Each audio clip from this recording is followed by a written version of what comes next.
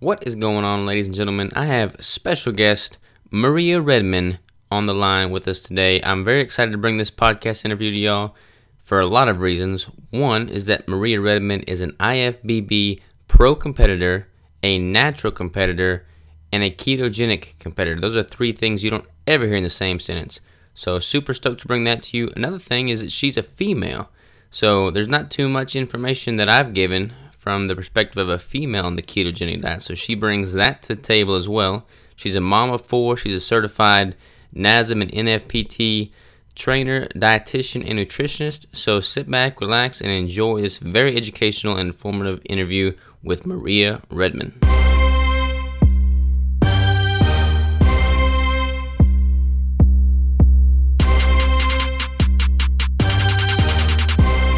A sound check real quick. What did you have for breakfast this morning, Maria? I had 3 eggs, half of an avocado, and some cabbage. Nice. That sounds keto for sure. So without further ado, here's Maria. Let you introduce yourself more. Go for it. Hello, everyone. I am formerly Maria Carson. I am now Maria Redman. Yes, I am an IFBB Pro, full-time ketogenic dieter. I don't do any off-season or, with carbs. I do it all keto. So just a little bit about me. I got into the fitness field at about 2008. Started there, lost over 134 pounds, decided that I wanted to go ahead and get in school and get my dietary degree and learn more about nutrition. And that led me to the wonderful world of keto and keto with competing. So that's what we got. We want to talk to you guys about today and get you some information on how everything goes. Awesome. This is the second time I've talked to you, so I'm excited to learn some stuff as we go here. The first time was a good 5 minutes, so this is all new to me too. I totally said your maiden name. I could edit that out if you'd like. That's okay. No, you're good. Okay. Sorry about that. All right. So Maria, tell me what you just told me a moment ago about how you kind of got started in the sport. What your motivation was behind starting keto? Because you said you lost all that weight. Like what made you get to that point? And then decide that you had to switch and do something differently? All right. Well, I was always in sports. Played football and full contact football. And so you need to be kind of a bigger person to play football. I was always a bigger person anyway. I played tight end for the Carolina Queens. Had an end of year party. My kids were there. My son asked me if I was going to be fat forever. So he called me out. He was 8 at the time. And I just knew that something wasn't right. I said, I gotta take control, better care of myself. And really what motivated me the most was not so much that I thought I was fat, even though I was. It was that I didn't feel like I was teaching my children to respect their bodies. So I wanted to kind of really rectify that whole thing. Immediately got a gym membership and started there. I started digging in nutrition books, and then I signed back up for school to get my dietetic degree. Because I knew that food definitely was going to be where it's at. In my findings, it kind of led me all the way into realizing that a ketogenic diet, was definitely going to be able to be utilized just not only for weight loss, but so many health benefits that go along with it. I started digging into that more. As I started competing in the beginning, I didn't do keto at first all the way through. I would start with your, traditional carb loading as you do. And, as you come down closer to show, weaning out to what ends up being keto, right? We all end up doing ketogenic diet eventually in the competition world anyway. And I said to myself, this doesn't make sense. Why go back and forth, back and forth, back and forth? I need to pick a method and see if it really works and stick with it.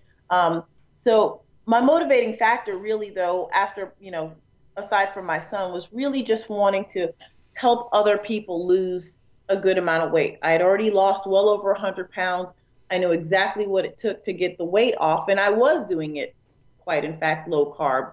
It was low carb, moderate fat because I hadn't had the quite knowledge. But when I look back at how I did it, it was going towards that way, that mode of being ketogenic. So I really started to want to help a lot of other people get the weight off that way. So I'm gonna back up just a little bit. What was your diet like when you were at your heaviest? And what was your heaviest weight then? 270 pounds. 270 pounds. And how tall are you?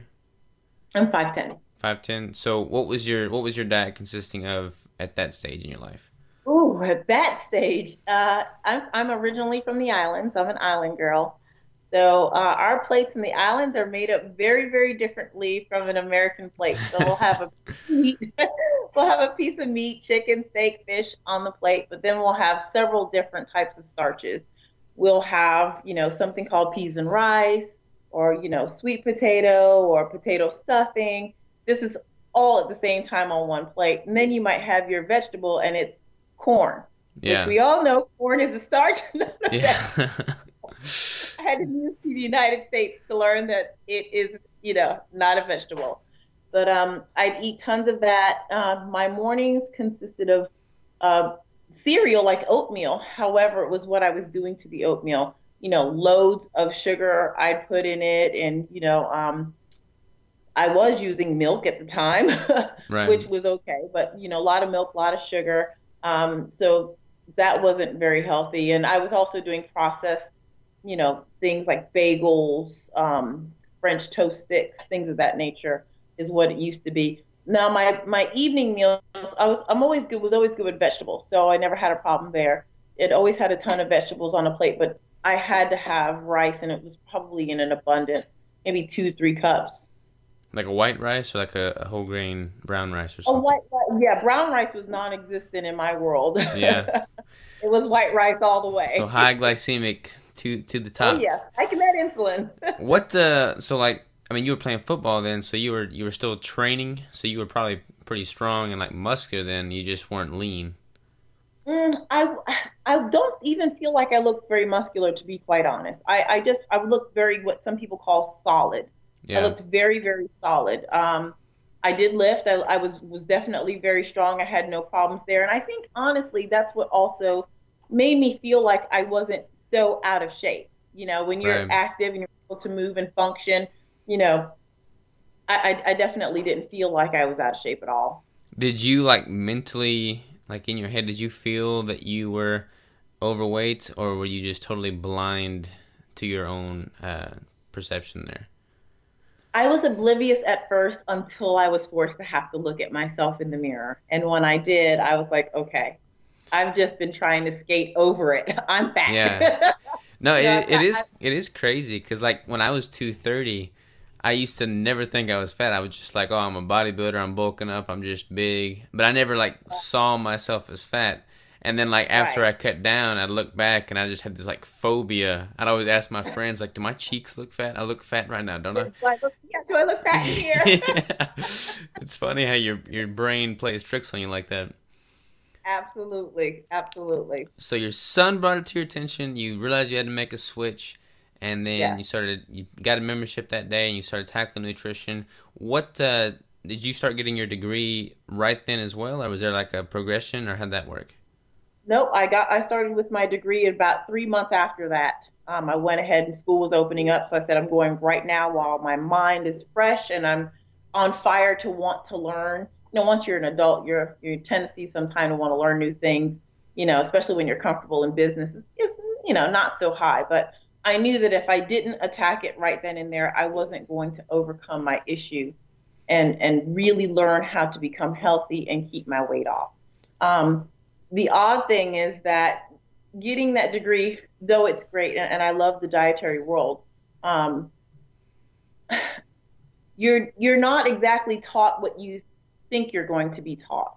In school, you learn how to tell someone that they can still go to, McDonald's and, have the burger on the bun, don't eat the fries, or have 10 Triscuits today instead of 15 Triscuits.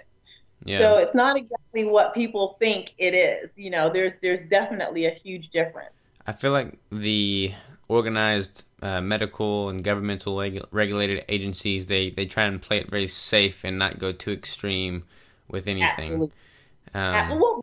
That, and I think after being in an industry for so long, I'm a firm believer of, I really think that, here's the thing, if they change it and say, okay, here's what you really need to do, then they're out of money.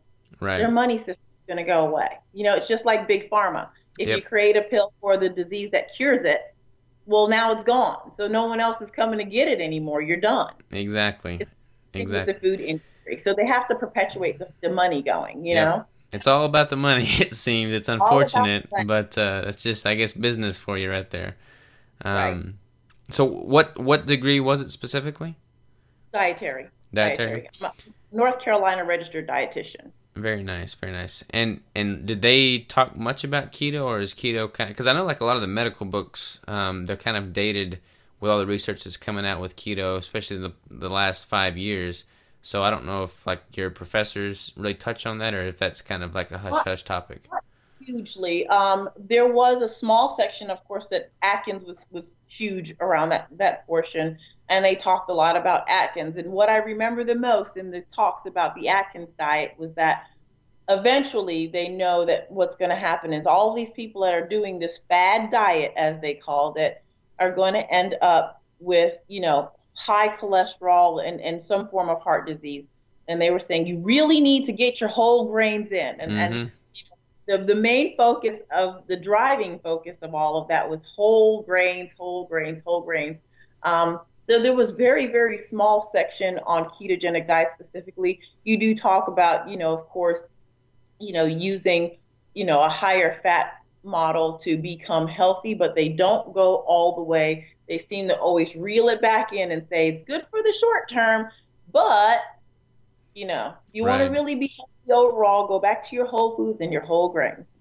Yeah, it's mind-boggling to me, kind of like and I don't know, I mean, they all have like their degrees, and I've got a degree, but not in nutrition, so what gives me the right to say I know what I'm talking about, but the numbers just make sense. Like I feel, perform, look, act much better with a higher fat diet, and yet all the medical books keep advising you to, do these high carbohydrate based diets where it's just lending itself to, substantial medical conditions in the long term. It just blows my mind that has not been upset yet. The tipping point has not yet been reached. But yeah, so it just blows my mind that there's such a lag time between what's, thrown out to the general public to be advised for and then what's actually done, Absolutely.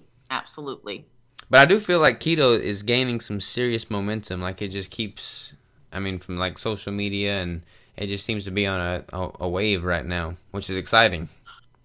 Yeah, absolutely it is. And honestly, I think social media has really helped expand it. But in my profession, just through the day-to-day, it's really been heavy and strong for like the last, I'd say 6 years. It's really been coming on strong, not only in the fitness realm in terms of bodybuilding, but more so also for, endurance athletes are now using them. MMA fighters are now using it.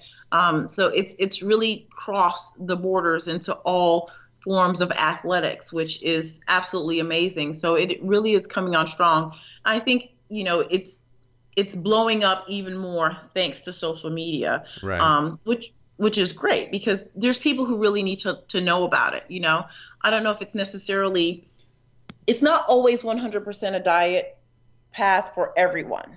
There are some people that won't benefit from it just because of their epigenetics, but that's another, subject. Yeah.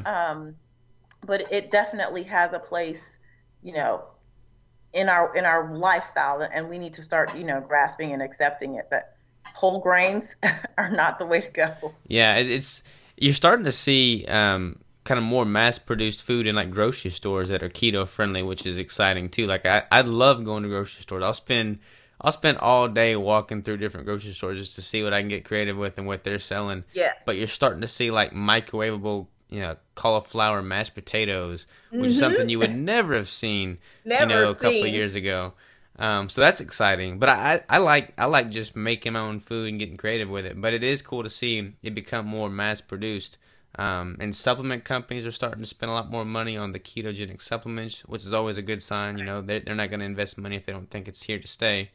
So do you think the trend is just going to keep going up, or do you think it's going to plateau at any point in the near future and then decline again? I think from a general population standpoint, that is going to continue to grow, and also from an endurance athletics standpoint, it's going to continue to grow. Where I think it may plateau is in the, unfortunately, the bodybuilding realm. There just seems to be this huge disconnect between bodybuilders understanding that you can put on size, with a ketogenic diet. They're so trained to think about only ingesting carbs and having to have carbs as a fuel source to do this. I think that it will eventually, I don't think that it will take off as much as it has in other sports within bodybuilding. But for general population, I think that ketogenic is going to be the new eat your whole grains, which it rightfully should be, because if you go back to Paleolithic days, they were ketogenic dieters by default. So I think that. Do you think there's anything that can be done or would have to happen for it to continue to build momentum in the bodybuilding community?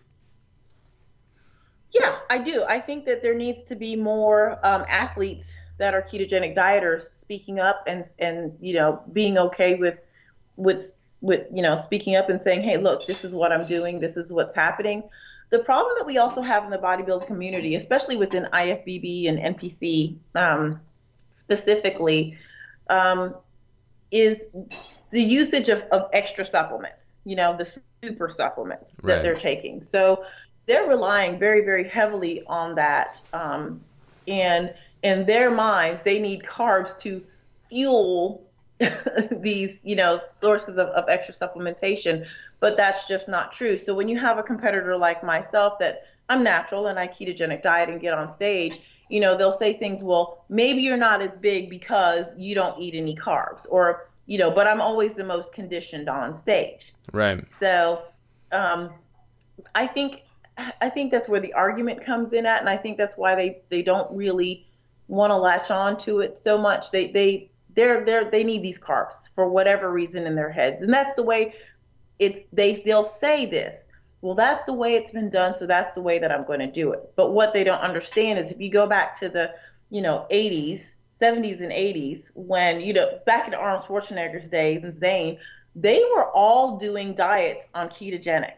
Right. They were having no carbs for long periods of time during their prep.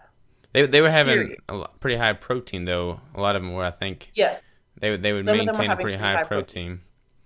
But no, I totally agree. And I've competed in PC and I've competed naturally on the natural stage. So it's a little bit different with that because they don't have that issue with the super supplements so much there. But it does make sense, because a lot of these pro athletes are using like insulin, as a supplement. Yeah. And I mean, I don't know I don't think you could inject insulin and be on a ketogenic diet and it work. So no.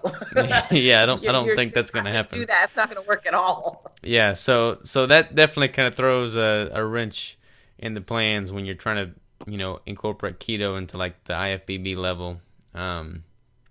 But again, that's probably not the healthiest mix of things in the first place. So trying to avoid that anyways.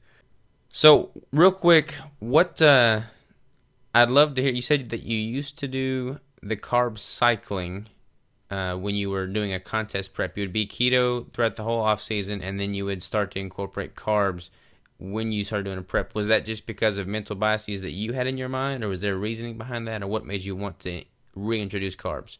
Well, in the beginning, when I started doing, coming out of keto and going into carbs for prep, it was only because my coach would tell me, okay, we got to get you on some carbs, and I was saying, well, why do we need to get me on carbs? I would stay lean relatively all year long, and they would say, well, we got to put some size on you. And so that would, kind of start this whole carb process, and I'd put the carbs in, and sure enough, like anybody, I'd blow up and put on size, only to have to, really fight towards the end of prep to get all of the extra weight that I had put on from eating carbs off. Right. And only to end up being back doing the same ketogenic diet. So it just made no sense. What I wasn't doing and what I changed in 2015 was I really sat down and looked at the science of it all. And I said, okay, we do know that in order to, first of all, muscle is built with protein and fats. Carbs are just purely an energy source. Carbs are not essential to the diet at all. And so once I really kind of sat down and just said, okay, I really don't need the carbs.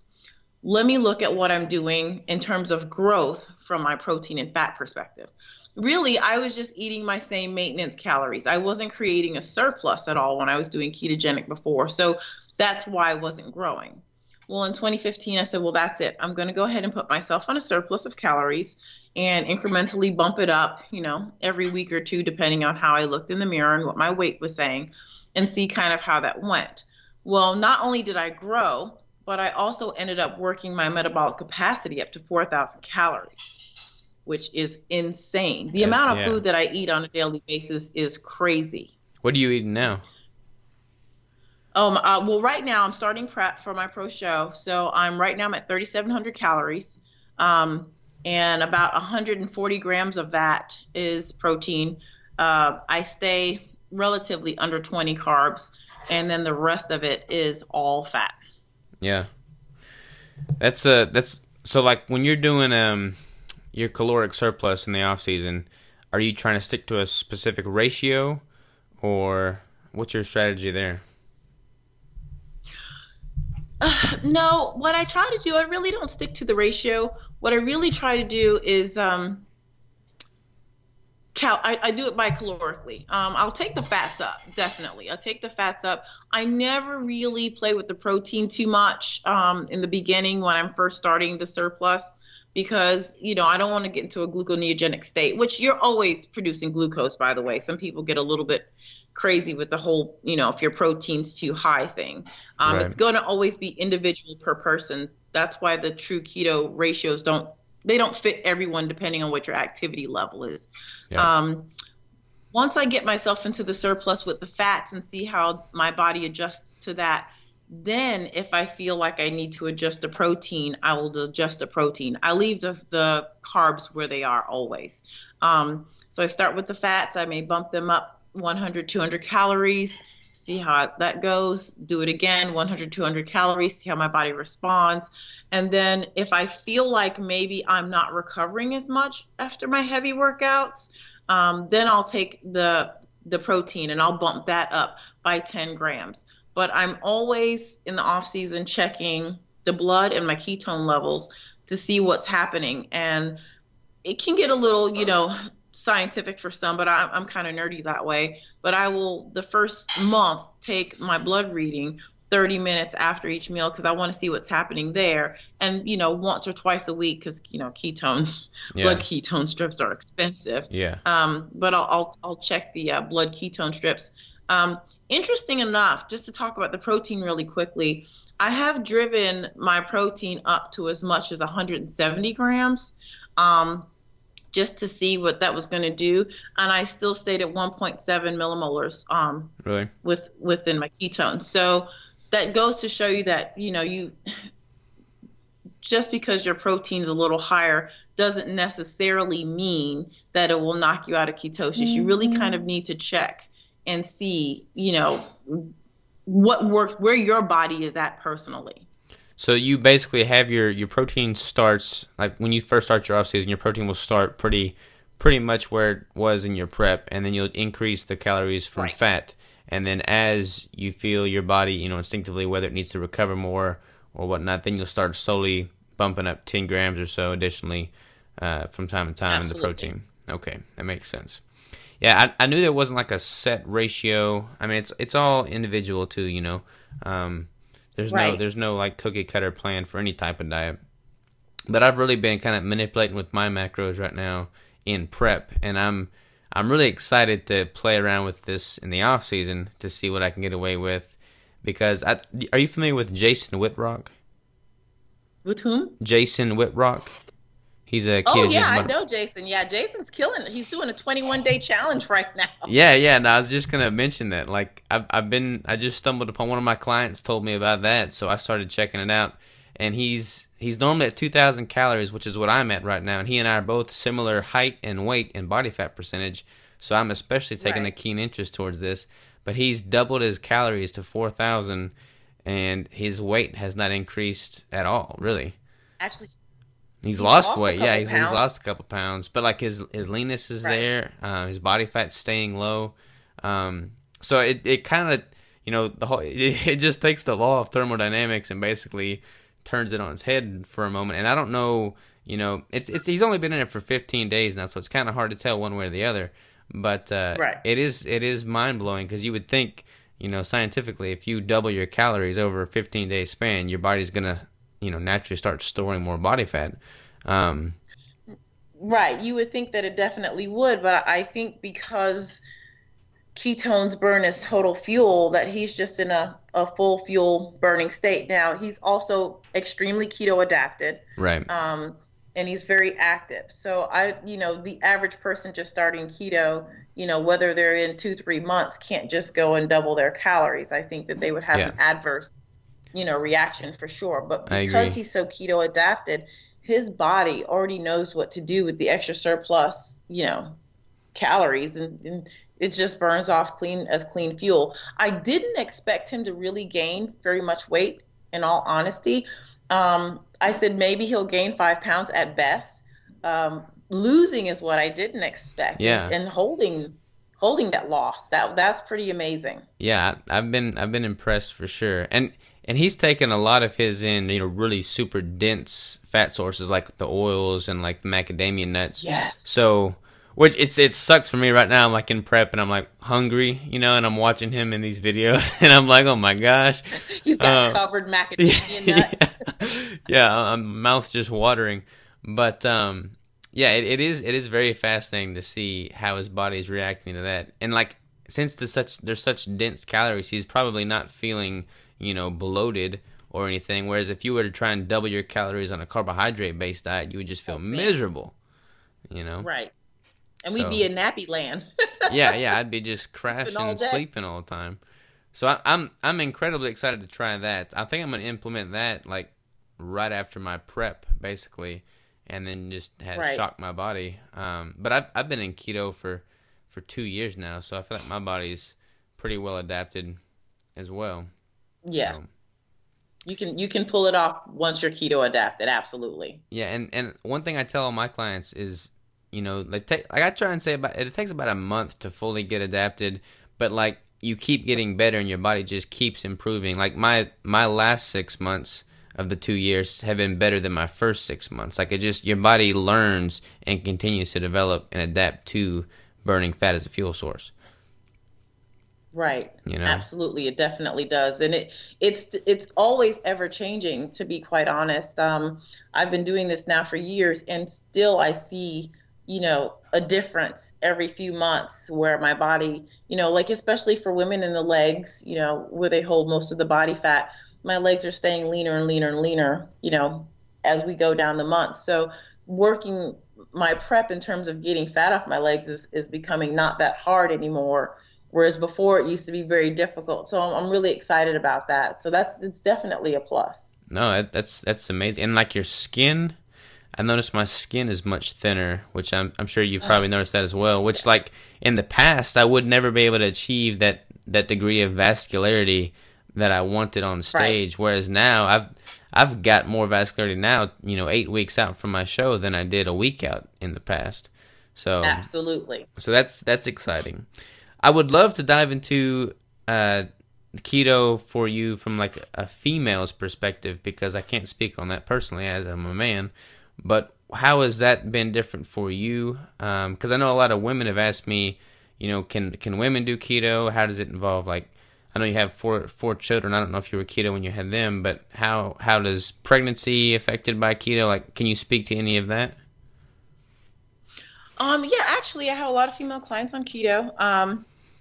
It really has so many more benefits than doing carbs. First of all, there's no more insulin spiking, as we already know. So the woman's hormones just because we're women and we're crazy anyway. We can't really, we are, I own it, I admit it. I agree. We can't take too many extra spikes going on. So when we get those carbs in there and we spike it, it's like an emotional roller coaster all day long, especially if it was spiked from pure sugar, like, candy bar or whatever the case may be. So I'm having women with more stable mentality all day long, more stable mood, the mood, they're happier all the time, and they're not feeling fatigued anymore at all. So from that standpoint, it's been a plus. The next thing everyone's talking about, as we were just mentioning, though, is the way their skin feels and the way that their hair feels. It's not as dry and brittle anymore.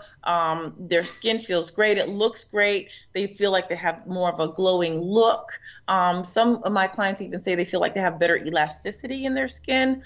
So it's definitely been a benefit from there. If you go into more of a biological set, a lot of them that are, in their years of menstruating, they are actually feeling 10 times better than they were than when they had carbs.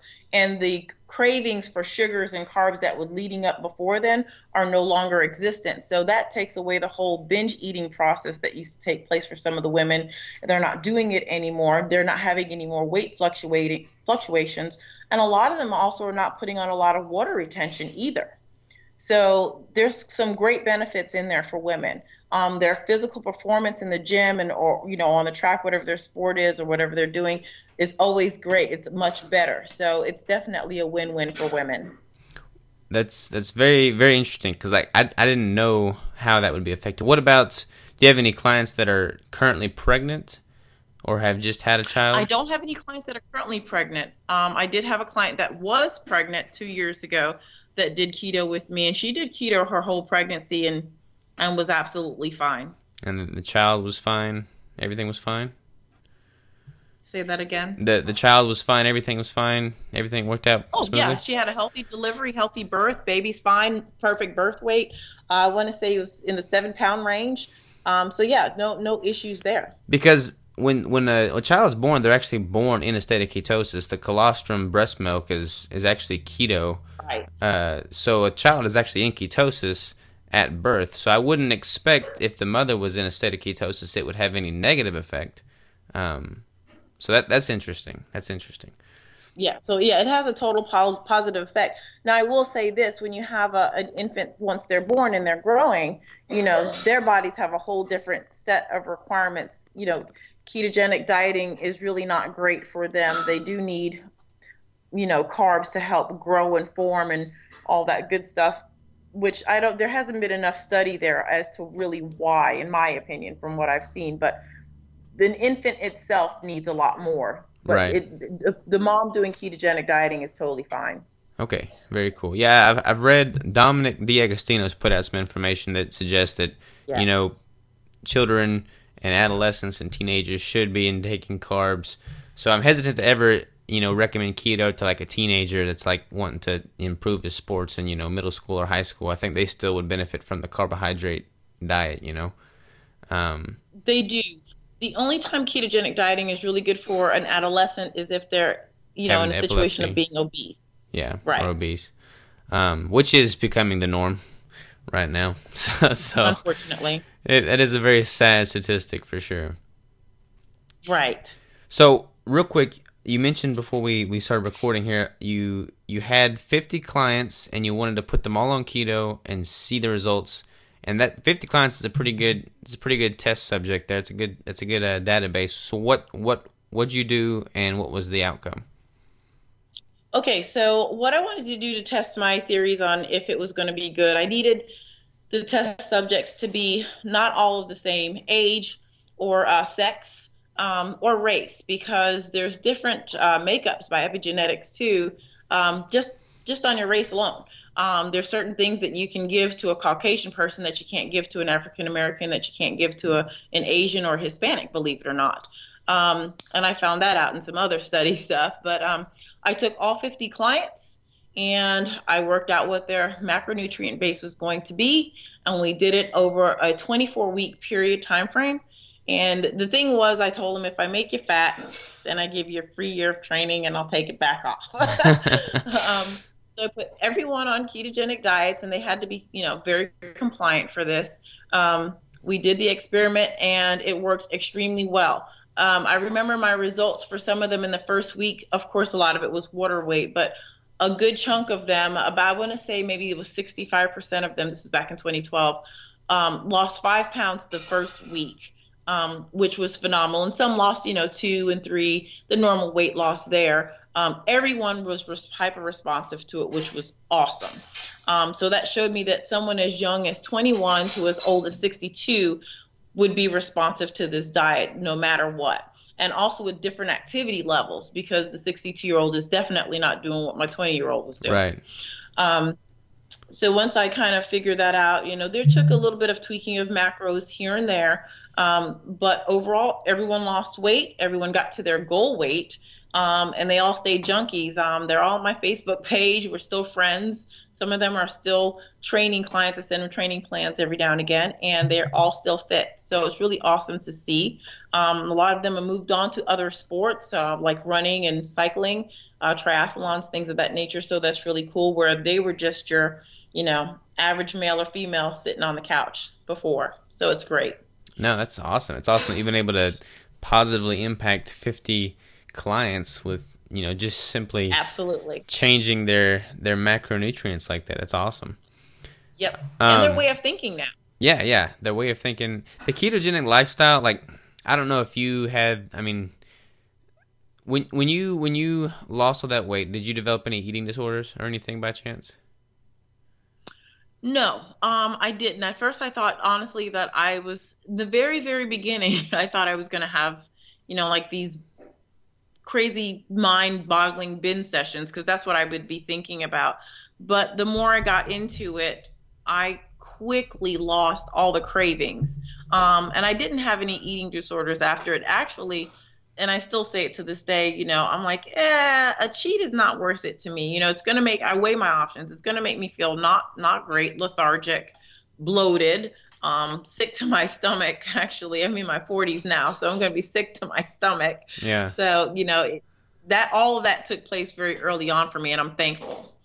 There are some people, though, that do develop eating disorders from it that I've noticed. And I think that happens because you have to know the client if you're taking them into ketosis. And so if you've got a client that doesn't have the mentality of, okay, I can just dive right in, stick to it and do it, you need to slowly ease them into ketosis. And that's a process that you've got to do so that they can wrap their mind around the journey that they're on. Right. If you try to do it any other way, it's going to fail. Yeah, no, I agree. I think if they've got the mentality for it, then it's better to like rip the Band-Aid off and just get them in as quickly as possible. Otherwise, the slower progression makes more sense for sure. I was asking because after my show, I had eating disorders, and keto and doing the ketogenic diet's been the only thing that I've found thus far that's helped me like enjoy my relationship with food, where it's become more instinctive now. I'm able to, like, I remember before I would not know when I was full, and then I would eat, and then I'd be hungry. Right. I lost all, like, I wasn't connected with my body, it was weird, it was surreal. Whereas now with keto, like, it's like my body just tells me, and I just know. It's strange. Yes. But I love it. I can, like, in the off season, I don't count anything. I probably will this off season just because I'm curious to test some things. But I would eat when I'm hungry. I'd eat the right things. I wouldn't have the cravings. And I would just, like, I would never feel lethargic. I would never feel poor. Like, it always felt right. Right. So. Exactly. And that's the beautiful thing about ketones. I mean, fats keep you so satiated. Yeah. And the brain is working on premium octane, that being the ketones. So you're not going to really suffer and struggle and start having eating disorders and problems with not feeling full, so you binge eat, so to speak, because you're satiated all the time. Sometimes you're so satiated, and I don't know if you've come across this, I can eat my breakfast, and then 5 hours later, because I'm working, I'm busy, I'm like, oh crap, I got to eat. you know. Yeah, yeah. But I didn't feel I wasn't starving. I didn't get that slump that people get in the day. You know, I felt great. My energy was wonderful. I really felt full. Yeah, no, absolutely. I definitely feel that in the off season. Not so much now that I am at a caloric deficit, but yeah, when I'm in the off season, I could go 12 hours at a time without eating and be totally fine. Oh yeah. Yeah. Yeah, and it's not like I don't like in the past. If I was eating carbs and I would go more than 3 hours, I would just start thinking, "Oh, my muscles are wasting away. I need to eat something, or else all this hard work's going to be wasted." Whereas now, 12 hours, 10 hours, 8 hours, it's all the same. Doesn't make any difference. I eat when I'm hungry, Right. Which is liberating in itself. You don't have to run your life based off a time clock of when you're supposed to eat your next meal. Yeah. Absolutely. Man, Tupperware life, every 3 hours, I remember it. Oh, it's debilitating. I was doing my first show in college, and I would literally crack open a Tupperware in the middle of a final exam, and be eating, and it's just like, this is not even sustainable, Oh, man. Yeah, so I definitely am a firm believer in the lifestyle changes that keto brings to the table. I mean, it lets you live again, Absolutely. And so many people are scared to do keto because they feel that they're going to be missing a certain thing, a certain food group. They're going to not be able to satisfy their craving for something. But honestly, like, you can make some pretty tasty stuff with keto. Oh, yeah. You can make some great things. I tell my clients all the time, there's a quick keto bread you can make with almond flour. You can use coconut oil or ghee and some baking powder, a little bit of 1 egg and a little bit of water if needed. And you put it in a mug and put it in the microwave for 90 seconds. It makes an amazing bread. I'm actually going to do a video on it and put that out because people are always saying they're going to miss bread. And I'm like, no, not really. Yeah. There's just so many things you can do. So I give my clients lots of recipes on the different things that they can make, especially in the very beginning. I think it's all about visual too. Mm-hmm. I think they feel like they're going to be missing a sandwich, so I give them a recipe to replace the bread, so to speak. Or if it's a dessert item, I'll turn them on to a keto mousse, that they can make, or fat bombs. Fat bombs go over really, really well because fat bombs taste amazing. Yeah. And once you turn a client onto a fat bomb, honestly, I don't think they ever want a candy bar. Problem is you have to make sure they don't eat too many fat bombs. Yeah, no, I agree. Is there like any go-to recipe that you yourself use that is just like your soul food, I guess? Comfort food? A go-to. I don't have too many go-tos because I'm really versed in food. I eat a lot of eggs. I'm big on, I love eggs. I love eggs. I eat tons and tons and tons and tons and tons of eggs. I eat a lot of salmon because I like salmon, and avocados. But in terms of I don't have cravings anymore. So it's hard for me. I kind of make more of the treats actually for my husband and my children so that, they don't feel left out of anything. But if I do have to say what would be a good go-to for me would actually be the fat bomb. The fat bomb. I started when I first got that recipe. I started with it, and I said, you know what, these are amazing. They really hit the spot, and I'll make those, a couple times a week, and then I'm done with it. And what is your fat bomb recipe? There's a million different fat bomb recipes. What do you use? Everyone has a different fat bomb recipe. So I use 100% cacao, and some stevia drops with coconut oil. I melt the coconut oil, of course, mix that all together, and I put it into the freezer, let them freeze. Sometimes I will use a whey isolate, just a little bit, not a lot, in that mixture. If I have like a cookies and cream flavor or a cinnamon donut flavor, by Species Nutrition, I'll use the Isolyze, just to give it a different kind of a flair. Mm-hmm. But that's all I use in there. And they seem to be really good. They got the melt in your mouth feel. Some of them that you make can sometimes be really rich and thick tasting, and I don't like those as much. It's pretty similar to one that I make, and I found that the different artificial sweeteners settle in there much differently. So you've had good luck with the stevia drops, the liquid stevia? Yeah, I use the stevia drops. I used to use powder before. it's so hard to find stevia powder. Mm-hmm. And erythritol is really expensive, of course, just for making stuff like that. But I started testing my sugar after some of the, Splenda type products that I would buy just to kind of see, because I'm really analytical. And I found that it wasn't spiking me crazy, but it was taking me up more than I would want to be. But when I use the stevia drops, I don't get that same spike. So I prefer to use the drops. You were getting the spike with like sucralose, or what were you getting the spike with? I was getting a spike with sucralose. Yes, sucralose definitely spikes me up. Some people it doesn't affect at all. Interesting. Yeah, and then like I try and definitely avoid like the acesulfame, potassium, and the ACE-K. I think that's even supposed to spike you more than the sucralose. But yeah, stevia have always been a pretty much a go-to, and erythritol is pretty good. Yeah. If I'm gonna make brownies or something, I make it with that. Yeah, with the powder. Yeah. No, it's some of that stuff. I don't know. Like honestly, there's been keto recipes that I think the substitute is better tasting than the carb version, like the pizza with the cheese. Have you had the fathead pizza? Oh my gosh, it's delicious. It's to die for.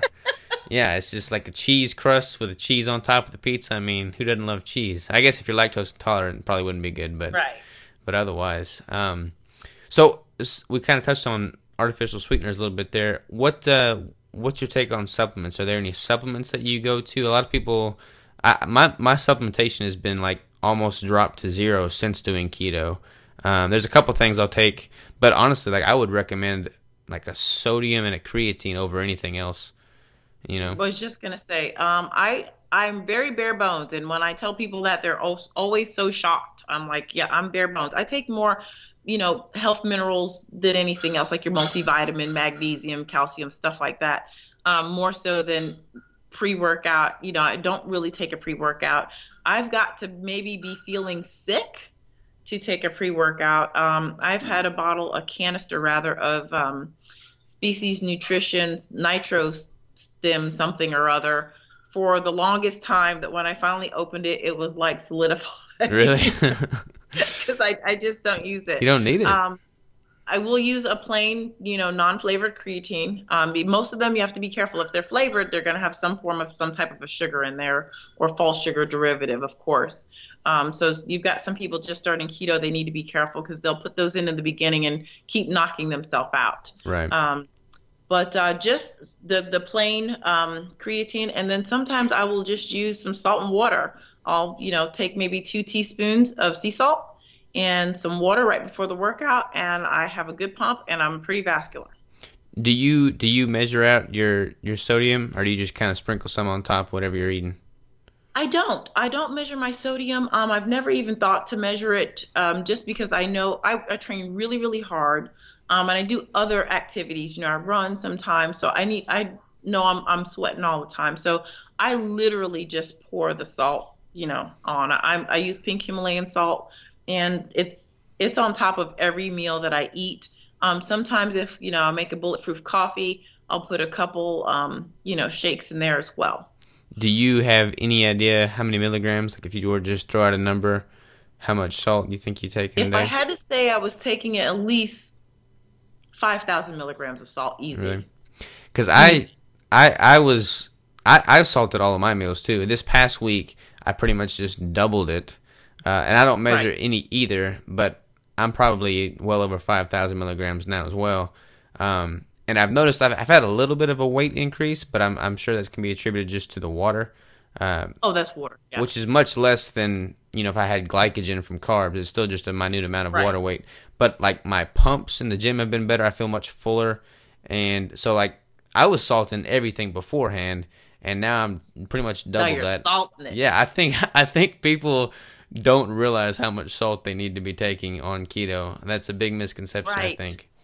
But yeah, salt is incredibly important. That's going to minimize all those keto flu symptoms, especially on the front end of incorporating the diet, Yes. When I have a client starting with keto and, they're kind of getting that, 2 things. When I have a client starting with keto, I never mention keto flu. I think sometimes if you mention it, then it's in their brain and they are expecting to not feel well. Mm-hmm. I found the more that I don't mention it, they don't say anything about keto flu. So if they do come to me and say, hey, I haven't been feeling so good, I'm having headaches, I feel weird, I will definitely tell them to go and get some chicken broth and, drink some chicken broth. And they're like, drink it. I'm like, well, you ate chicken noodle soup. It's the same thing. Yeah. There's no noodles. Yeah, exactly. It's So good stuff. I'll give them chicken broth, and typically that seems to solve the problem right then and there, and that moves them, past the keto flu extremely quickly. So that might be something that you want to incorporate. Also, I'll have them take an extra half a tablespoon of MCT or coconut oil, more so coconut oil, because MCT oil messes up some people's stomach. Just to give them a little extra added boost. And that seems to help them in the very beginning when they're starting out with keto. But definitely the chicken broth because of the sodium content. Right. I have got some horror stories with the MCT oil. That stuff, I don't recommend that at all anymore. It's just, it'll tear you up. Yes. But have you tried the MCT powder by Quest Nutrition? I have not tried the MCT powder by Quest yet. I keep seeing it, keep eyeballing it, and then I just say, I don't need it, It is definitely worth it. It's like $26, $27, but I'll take 3 scoops of that at a time sometimes. And if I was to take 3 tablespoons of MCT oil, you wouldn't be hearing from me for a while, but 3 scoops of the MCT powder, and it doesn't affect me whatsoever, but it does increase my ketone levels. And it tastes really good. It makes shakes more creamy, and I'll put it in my coffee in the mornings as well. But highly recommend that stuff. Right, because you recommended it. Yeah, it's good stuff. And then I recently got some Keto 8, which is just the caprylic acid straight. Right. And so I'm gonna start incorporating with that because I've got about 7.5 weeks left until show day, so I'm kind of trying to pull out some tricks from my sleeve right now. Right. So I'm going to try to incorporate some of the caprylic acid. So we'll see how that goes. But that's a really light, it doesn't weigh on your stomach at all. It doesn't upset me in the slightest. You should do well with the caprylic acid. Yeah. I think it's a little bit more expensive, but I think for 7.5 weeks it'll be worth it, Yeah, absolutely. What else? Can you touch? I don't know how much time you got here. We've been on for about 53 minutes. Or so. Are you good on time? We got a little bit longer? Oh, I'm good. I'm great. Yeah. Okay, perfect. Can you go into detail about you said you're a marathon runner. I'd like to get your take on how keto affects more of the endurance sports when compared to a bodybuilding type sport. Right. So in bodybuilding, honestly, in my opinion, when it comes to keto, you'll hear these myths you'll hear some say on keto and with bodybuilding, you can't work out as long or you're not as strong. That's, totally, not the case at all. But honestly, I don't think from a bodybuilding perspective that you really have an opportunity to see how well the ketogenic diet works because you're not doing such a duration activity. Some of us are in a gym 1 hour, 30 minutes max, and then we're done. With the exception, of course, of cardio, which is typically separated from your workout, if that's, how you do it. But when it comes to marathon running, here's what I've noticed. So my very first marathon that I ever ran, I ran like everybody else and ate the carbs. Well, this was during our practices, I should say. When you get to mile marker 13, 14, you feel like death. You just want to stop. You want to die. And this is where they call the refueling point. You pull some sugar goos out of your fanny pack, you down those or chew on a chomp, and it gives you a spring of energy naturally. And you kind of have enough fuel to keep going until you get to mile marker 19 and you repeat this process. Well, when I started with keto and said, I'm not going to do this because I feel horrible. I'd crash at the end of the run. I wouldn't recover. I just felt horrible. I went straight back into ketosis and would do these runs. And here's what I found. Mile marker 13, no fatigue. Mile marker 19, natural body fatigue, but not the internal fatigue to say, or my brain fatiguing saying, I want to stop. And literally I would run 26 miles legitimately on 4 ounces of almonds. And that's what would be in my fanny pack. So my refueling portion would be, instead of the goos and the chomp, would be the almonds. And at first everyone thought I was crazy. And I, said, look, you guys have got to give this a try. I kid you not, you'll feel so much better. And lo and behold, everyone started trying it on our team. We ran for the Leukemia Society. We did it on our team, and everyone felt great. You feel mentally clear. You can make better decisions. You're not wobbling and waning all over the road while you're running. You're able to keep a great steady pace, too, is what I noticed. I was able to keep my pace a lot more steady because my energy was more fluid throughout the entire run. You can't beat that. Yeah, no, absolutely. What? So why 4 ounces of almonds? Do you think you'd benefit from It was having just a a denser, random pick. random I pick? just picked it randomly just to kind of, I said, well, if I was eating a meal, I'm going to be out. I would have maybe 1 or 2 meals, between the time that I'm running a full race, and how much fat would I typically be taking in per those meals. And that's kind of where I came up with the 4 ounces. I said, okay, well, I'm probably going to have about 70 grams of fat between 2 meals. So I want to have 70 grams of fat on me while I'm running so I can eat, so that my body's literally not missing anything. I didn't miss a beat in terms of my fat intake. Awesome. And see, that's like perfect because it goes right in line with your normal day-to-day lifestyle. Like, it's not really that much out of the norm. People are always trying to tweak the system and do all these crazy manipulations, but I mean, the more you can just make it a healthy lifestyle in its entirety, the more enjoyable the whole process is going to be from start to finish. Yep. So that is very cool. How was your did you notice that you were intaking less oxygen? Were you less winded throughout the race? Absolutely. Yeah, totally less winded. That's another thing that I love about it too. When I'm doing HIIT cardio, there's a lot of times that I'm doing HIIT cardio and people are like, you must not be pushing hard enough. And I'm like, no, my heart rate monitor is clearly, in the red zone, but you don't get as winded. Your oxygen consumption is much better anytime you're doing ketogenic diet, whether you ran 26 miles, whether you're doing HIIT cardio. It is so much better that I could, if I could get everyone to just try it out, they'd feel amazing all the time. It makes me doing cardio for prep a whole lot easier too. Yeah. I don't literally feel as fatigued. Even in the caloric deficit, I don't feel horrible. But I also don't go so steep in a caloric deficit on ketogenic dieting because you don't really have to. Exactly. Have you are you familiar with Dr. Peter Attia? Peter whom? Peter Attia. No. He did quite a lot of research on, I don't know the specifics of it all, but basically he would measure his VO2 output both on ketosis and not. And he did this several times, took out all the variables and whatnot, and noticed that he was consuming about 30% less oxygen in a keto-adapted state. So his oxygen consumption was, his requirements were like 70%, whereas opposed to eating carbohydrate-based diet, he would need that full 100%, which is interesting. Right. You're doing something that's now 30% requiring less oxygen, and that leaves a lot left in the tank. Which is interesting.